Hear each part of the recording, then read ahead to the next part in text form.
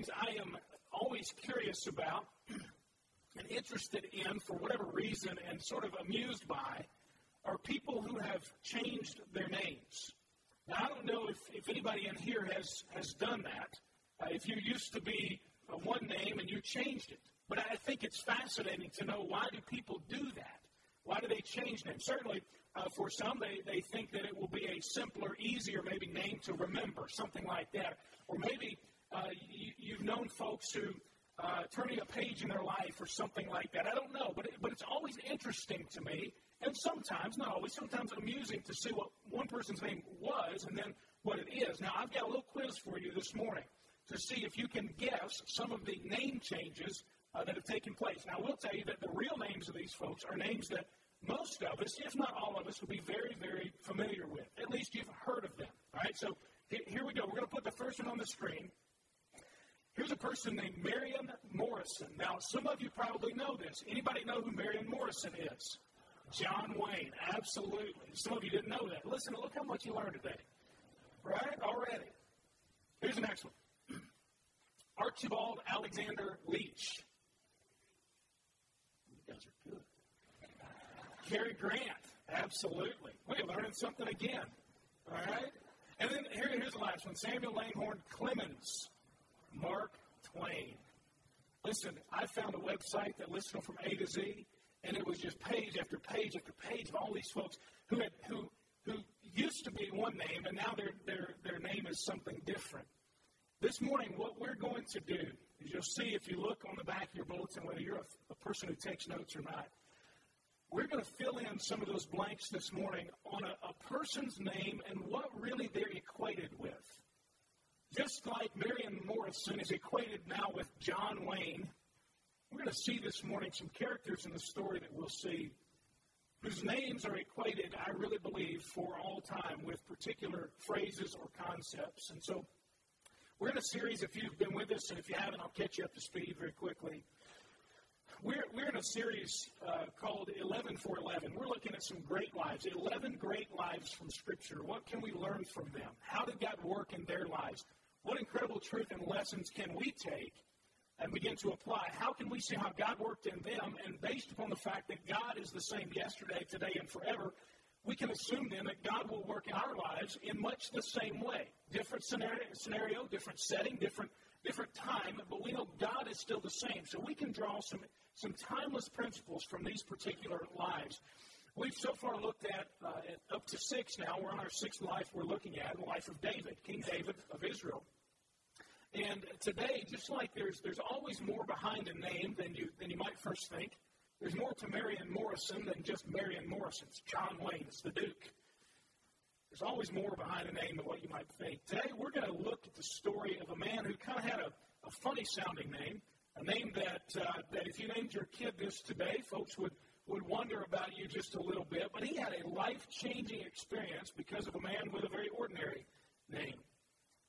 And I really would challenge you this morning to engage your mind, to engage your heart, to engage with the story, to see the life-changing truth in so many different ways that's found in this particular story. So as we think about that and kind of track toward that, I'd like for you, if you would, just join me in a word of prayer as we open our hearts to what God wants us to hear this morning. Lord, I pray that you would overwhelm us with your truth this morning, that you would break down the walls that may exist, that you would help us for the next few moments to focus on what you want us to learn, to cast, even in this moment, all of our cares on you, to let go of whatever it was that we were dealing with before we got here and whatever we'll deal with after we leave. And for this moment, Lord, that you would open our eyes and our hearts to understand the truth that we'll see in this story today.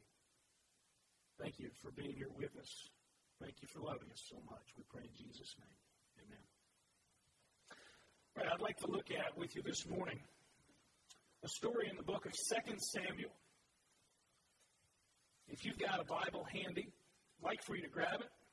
If you don't know where 2 Samuel is, as I always tell you, please go to the table of contents. Look it up, find the page number, and go there. And then we're going to be looking at chapter 9, 2 Samuel chapter 9.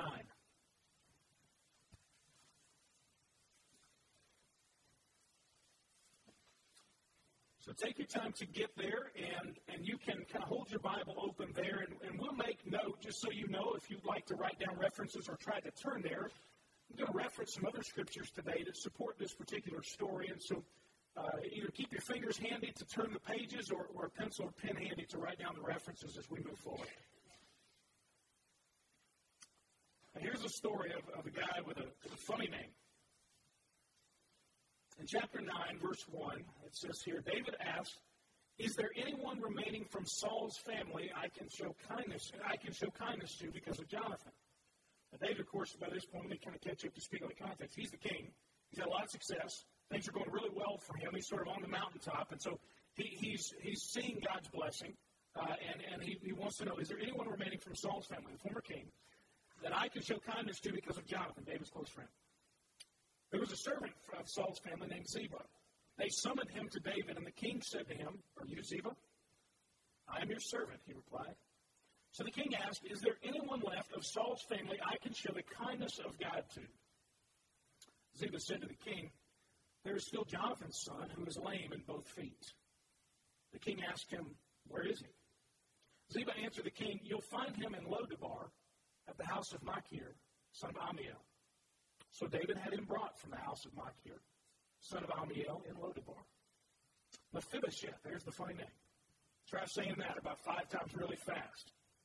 Not going to happen. Mephibosheth, son of Jonathan, son of Saul, came to David, bowed down to the ground, and paid homage. David said, "Mephibosheth, I am your servant," he replied. "Don't be afraid," David said to him, "since I intend to show you kindness because of your father Jonathan. I will restore to you all your grandfather Saul's fields, and you will always eat meals at my table."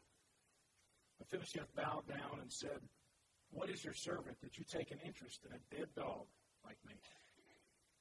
Then the king summoned Saul's attendant Ziba and said to him, I have given to your master's grandson all that belonged to Saul and his family. You, your sons, and your servants are to work the ground for him, and you are to bring in the crops, so your master's grandson will have food to eat. But Mephibosheth, your master's grandson, is always to eat at my table." Now Ziba had 15 sons and 20 servants. Ziba said to the king, "Your servant will do all my lord the king commands." So Mephibosheth ate at David's table, just like one of the king's sons. Mephibosheth had a young son whose name was Micah. All those living in Ziba's house were Mephibosheth. There I go again. Mephibosheth's servants. It's hard to say. However, Mephibosheth lived in Jerusalem because he always ate at the king's table. He was lame in both feet.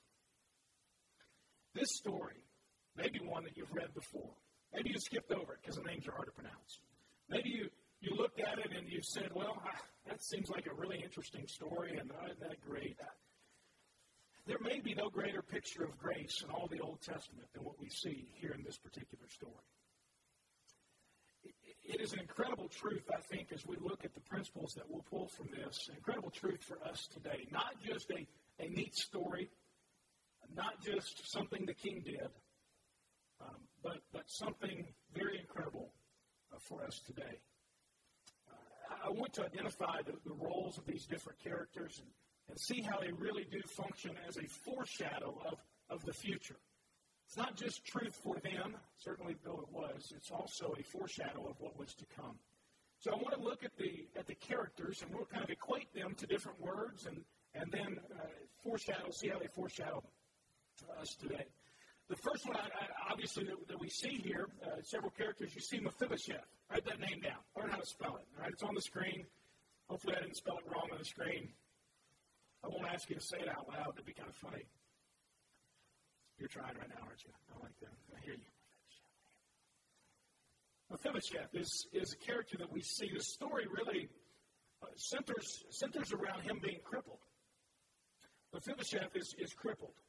If you notice in verse 3 and then again in verse 13, it talks about the fact that he was lame. He was crippled in both feet. Now, hold your place in 2 Samuel chapter 9 and turn back just a few chapters to 2 Samuel chapter 4.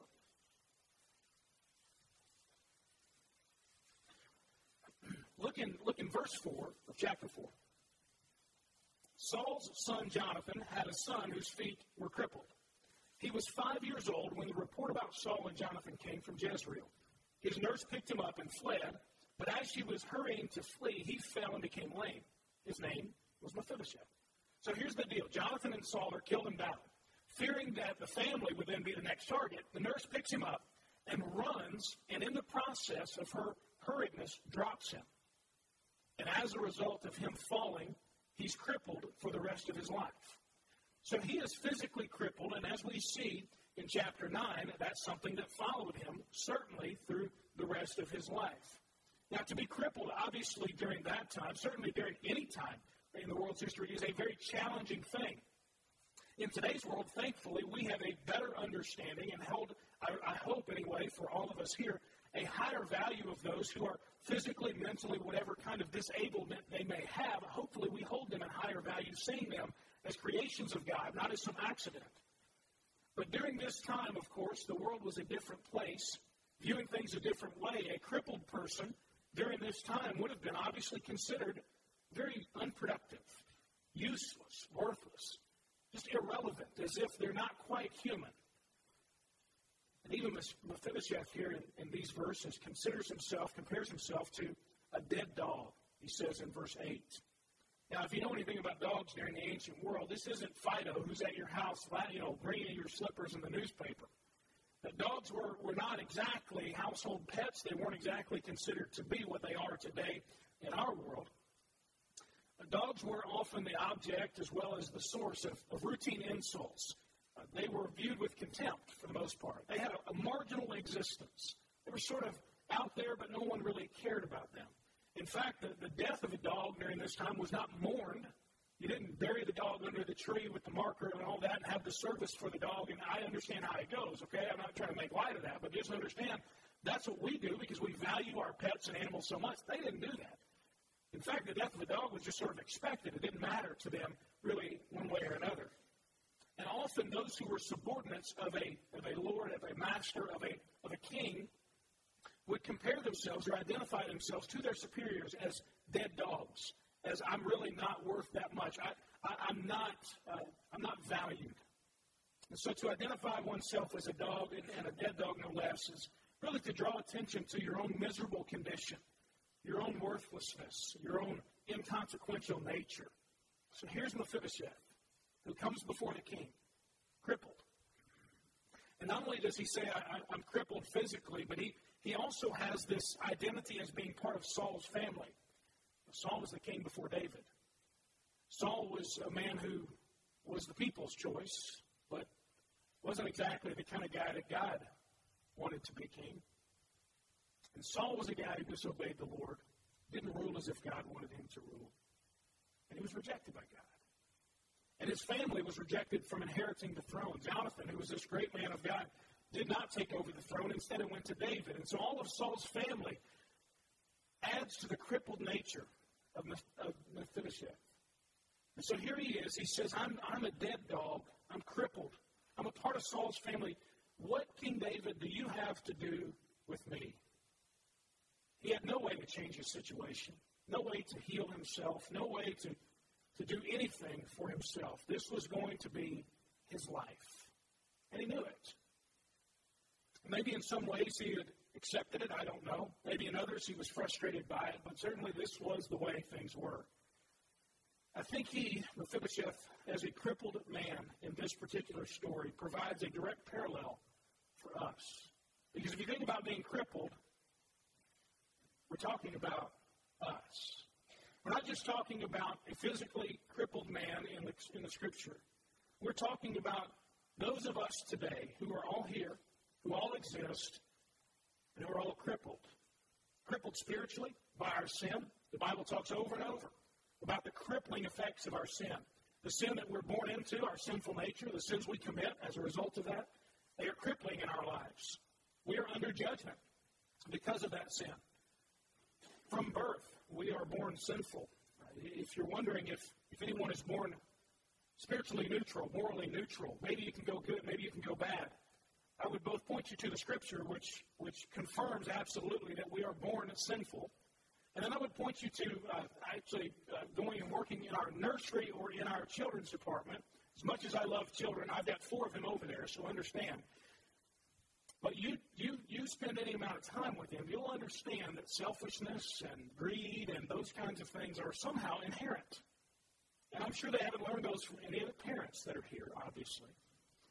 But it's evident that we are not born neutral. We are spiritually crippled from birth.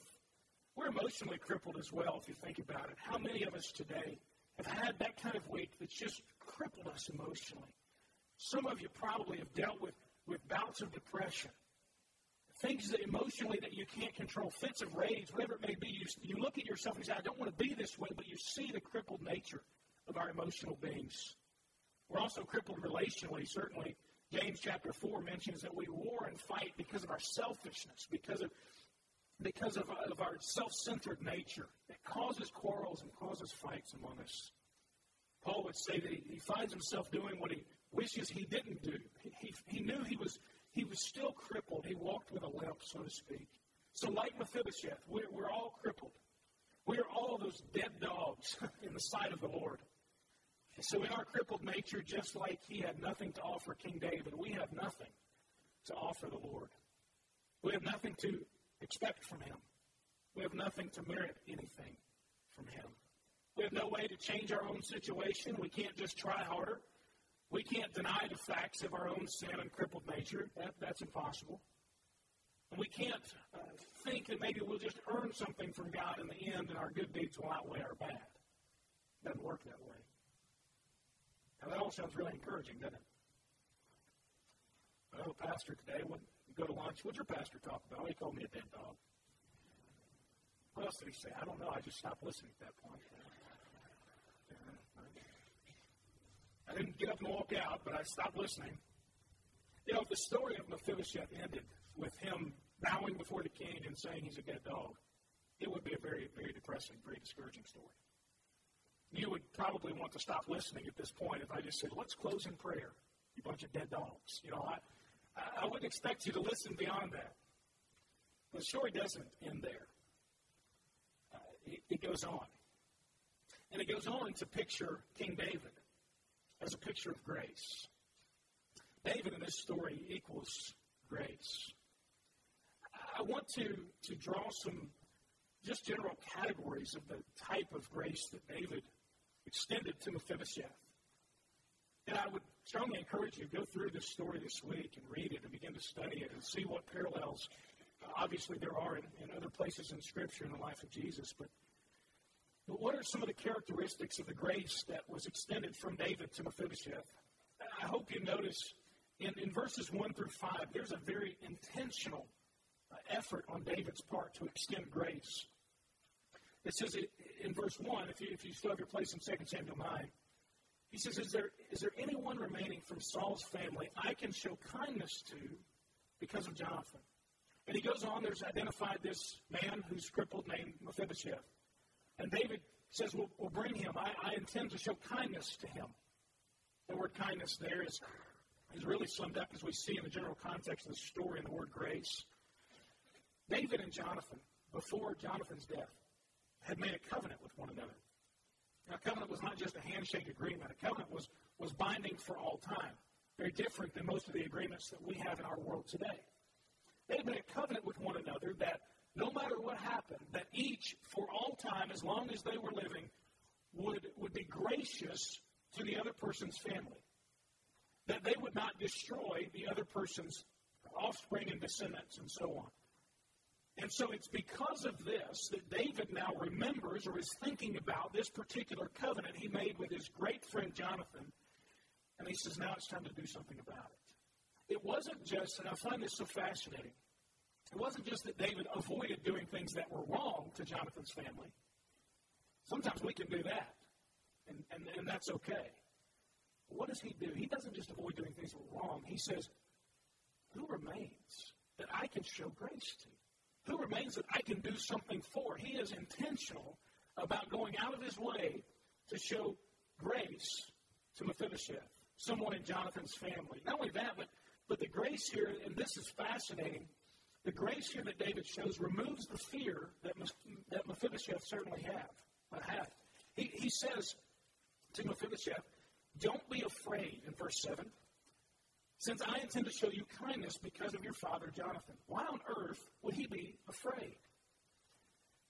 If you understand the culture during that time, when one king would rise to power and another king was leaving power, and they were not father and son, or maybe sometimes even if they were, the rising king would annihilate the family of the former king for the purpose of preventing any revolt whatsoever. Now, logically, it makes sense. It's a cruel practice, but it logically makes sense. If you're going to be king and have absolute power, you need no threats whatsoever to your authority. So the rising king would destroy, annihilate the family of the former king. So when Mephibosheth gets the knock on the door way out in Lodabar, he gets the knock on the door, they open the door, and here are the king's men. Imagine what he might have first thought. Oh, great. They found me. I was hoping this day would never come, but here it is. Maybe this is the end. Maybe I'll be tortured. Maybe I'll be put in prison, but certainly I'm sure I'll die at some point.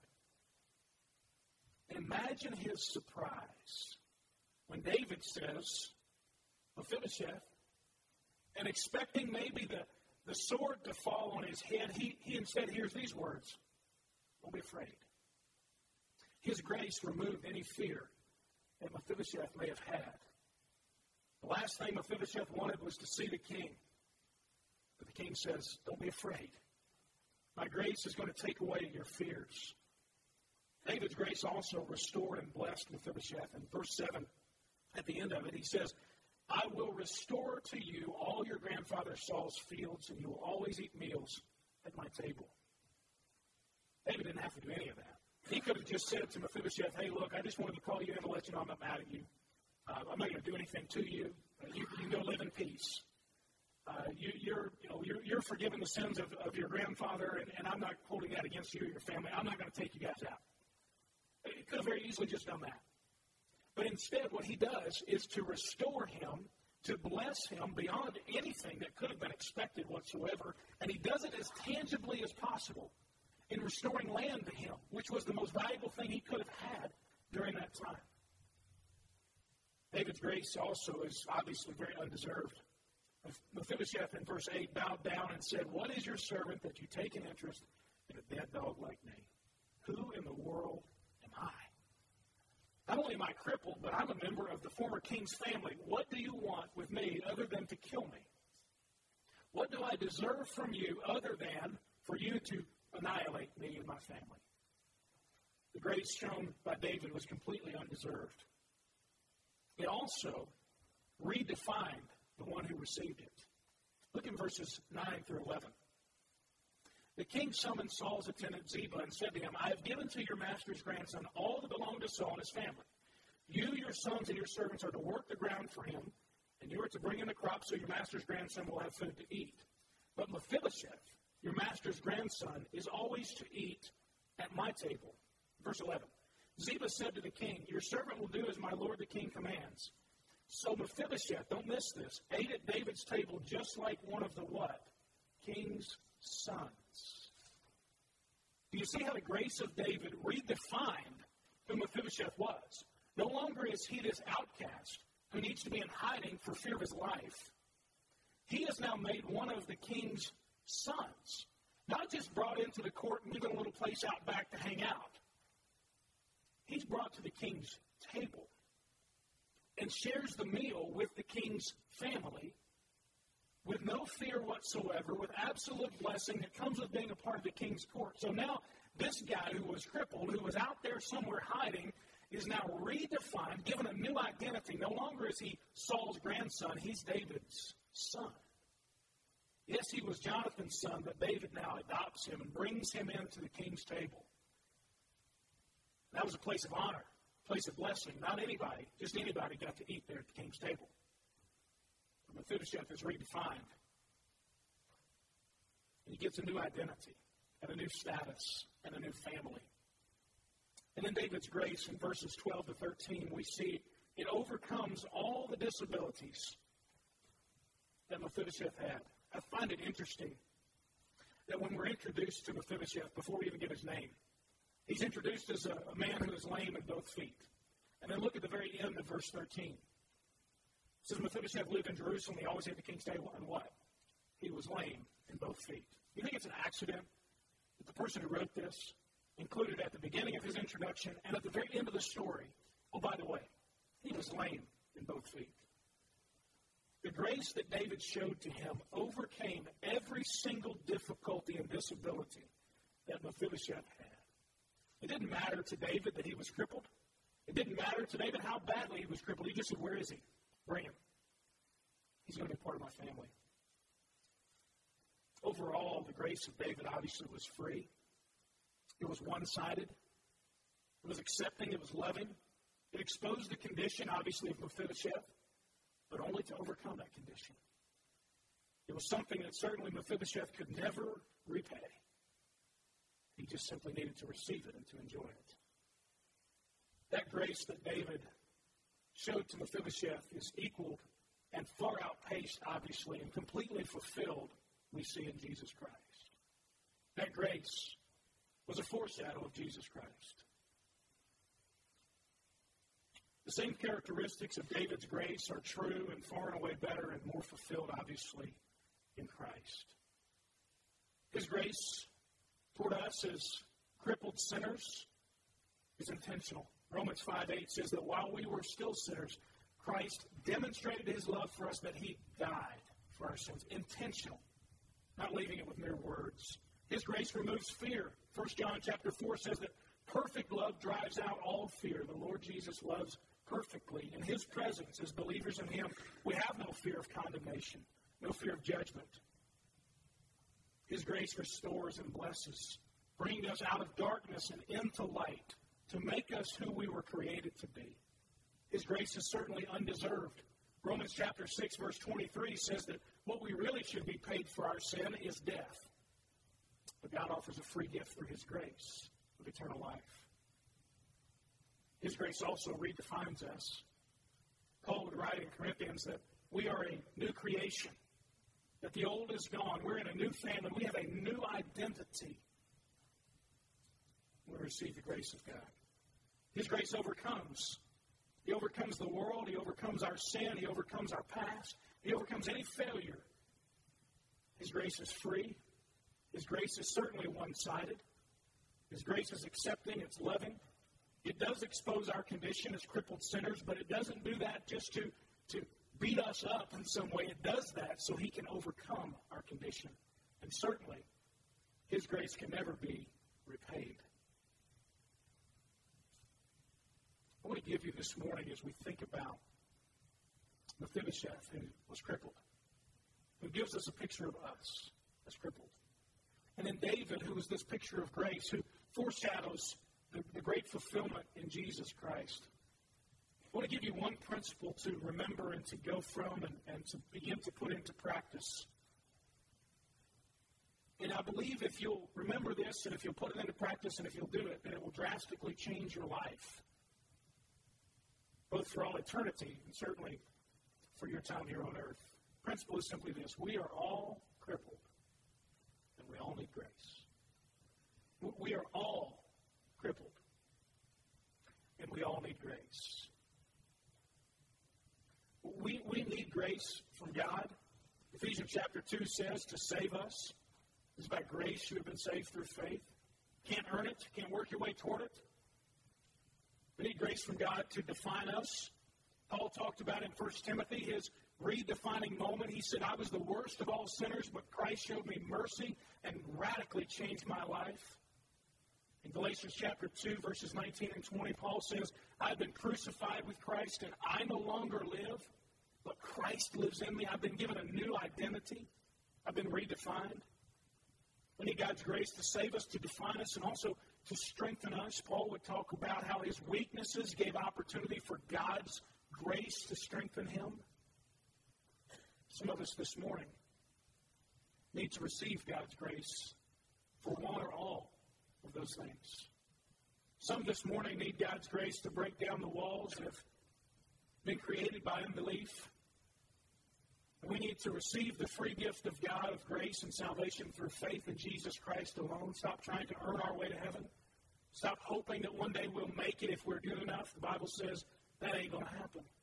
The Bible says there is but one way to God, and that is through faith in Jesus Christ, and that's it.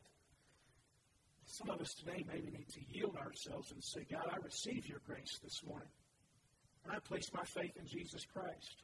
Others need to say, you know what? I've done that. I believe in Jesus Christ as the Son of God, the only one who can save me, but I don't live like it. In fact, I need to understand my new identity, not as this broken down, beaten down, old crippled sinner anymore, but as a new creation in Christ.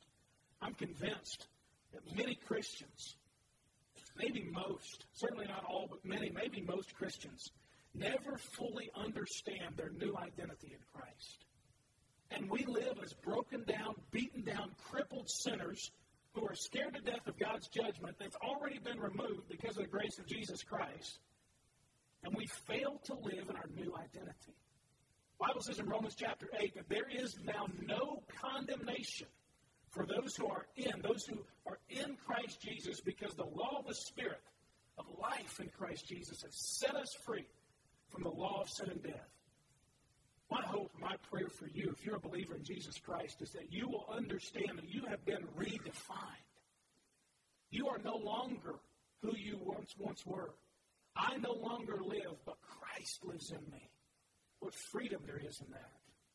We certainly need to be strengthened for daily living by the grace of God. God's grace is the only thing that can help you get through whatever it is you're dealing with right now. You need strength emotionally. You need strength relationally. You need strength spiritually. God's grace is the only thing that can deliver that. We certainly need God's grace. We also, I think, need grace from others. And I don't want us to miss this morning either. I've learned the hard way what it's like not to receive grace from other people. I'm sure you could tell your stories too. I'm not going to bore you with my stories, but I will say this. I know what it's like. I know what it's like even with people that you would think ought to extend you some grace. I remember a conversation I had with a guy that I worked for in a church. And we sat down, and I just told him, over some disagreements that we have, I said, look, I'm not asking anything from you except to extend some personal grace to me. So, because you haven't done that yet. Maybe you've had somebody like that who, for whatever reason, just does not extend any grace to you. I know what it's like, and maybe you do too, to have a bunch of legalists who are lacking grace to try to make you like them, not like Christ. You've been there. You know, a legalist wants you to be like them, and a biblical Christian wants you to be like Christ.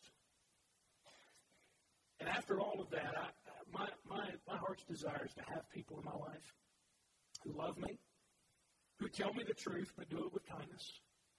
People who are patient, who are kind, who don't hold things against me, who aren't waiting for me to mess up, who will encourage me, who forgive me, who help me get back on my feet when I fall.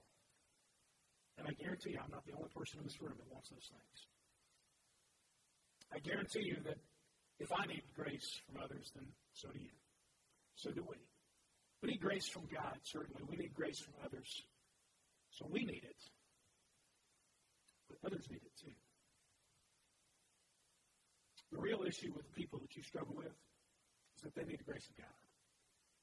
Not that they need to be fixed by you. They need to be fixed by God. They need to be saved. They need to be defined. They need to be strengthened by the grace of God.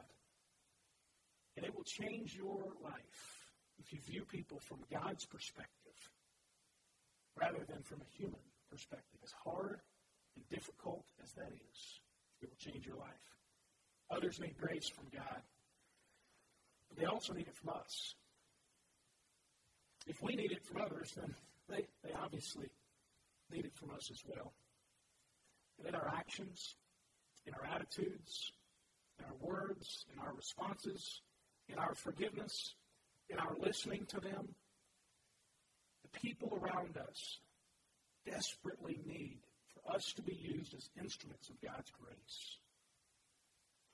At home, with your spouse, with your children, with your grandchildren, whomever it may be, at school, with the folks who simply just get on your nerves and you wish they weren't there anymore, at work, with a person who comes in late, doesn't do their job, gets on everybody's nerves, and makes a bigger paycheck than you do. in public, when someone cuts you off in traffic, when Walmart doesn't have what you need, when you go to the gas station and prices are so high, whatever. With people who irritate you for no reason, they need our grace. At church, with those who we tend to disagree with for whatever reason, for those that we misunderstand, for those that we don't like, for issues that probably by now you maybe can identify but don't really remember all the issues. If you're like me, that's kind of the way it is. They need our grace. In all settings, wherever you are, people need grace from us. Same principles that David applied in the grace that we extend to other people. It needs to be intentional. It certainly is undeserved. It will likely be one-sided. It will be loving.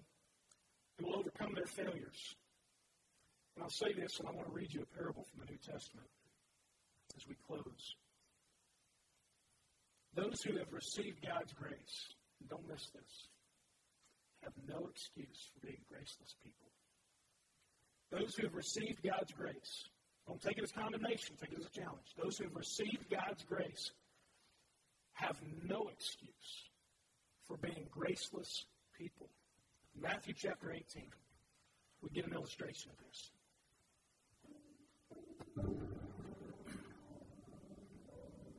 Peter is asking the Lord here, how many times should I forgive someone? Maybe you're familiar with this story. Chapter 18, verse 21 of Matthew, Peter came to him and said, Lord, how many times could my brother sin against me and I forgive him? Basically, Lord, how much grace really do I need to extend to somebody? When does this thing run out? He says as many as 7 times. I tell you, not as many as 7, Jesus said to him, but 70 times 7. For this reason, the kingdom of heaven can be compared to a king who wanted to settle accounts with his slaves. When he began to settle accounts, one who owed him 10,000 talents was brought before him. Since he had no way to pay it back, his master commanded that he, his wife, his children, and everything he had be sold to pay the debt. At this, the slave fell face down before him and said, Be patient with me, and I will pay you everything. Then the master of that slave had compassion, released him, and forgave the loan. But that slave went out and found one of his fellow slaves who owed him 100 denarii. He grabbed him, started choking him, and said, Pay what you owe. At this, his fellow slave fell down and began begging him, Be patient with me, and I will pay you back. But he wasn't willing. On the contrary, he went and threw him into prison until he could pay back what was owed. When the other slaves saw what had taken place, they were deeply distressed and went and reported to their master everything that had happened. And after he had summoned him, his master said to him, You wicked slave, I forgave you all that debt because you begged me. Shouldn't you also have mercy on your fellow slave as I have mercy on you? And his master got angry and handed him over to the jailers until he could pay everything that was owed. So my heavenly Father will also do to you if each of you does not forgive his brother from his heart. We are all crippled. Every one of us. And we all need grace. My prayer for you today as we close is that if you're a person who has not yet received God's grace, you would place your faith in Jesus Christ and receive that free gift of salvation through faith alone. Believing in him as the Son of God, as the one who died to pay the price that we owe. Maybe if you're that person who's already done that you'd let God deal with your heart on how in response you now live. We are all crippled. Every one of us, no matter how much we try to hide it, we're all crippled. We all need grace. Let's pray together. Lord Jesus, thank you that you are the ultimate picture of grace. You are grace personified. That while we were crippled in our sin, you loved us and died for us. So, Lord, may those who need your grace this morning receive it. receive it by faith alone. I pray for those who desperately need to be saved by your grace. Lord, this morning would be the time. That their eyes would be opened, their hearts broken, and their faith be placed in you. For those, Lord, who need to live as redefined creations, no longer dead in our sin, but alive to Christ. Lord, help us to understand our new identity in Jesus Christ and to live free because of that. Lord, for those who need your grace for strength to make it through difficult and trying times, thank you, Lord, that it's always available. God, help us to always remember that we are all crippled and we all need grace. We thank you that you did not leave us in our crippled state, but you've extended your grace. I pray in Jesus' name.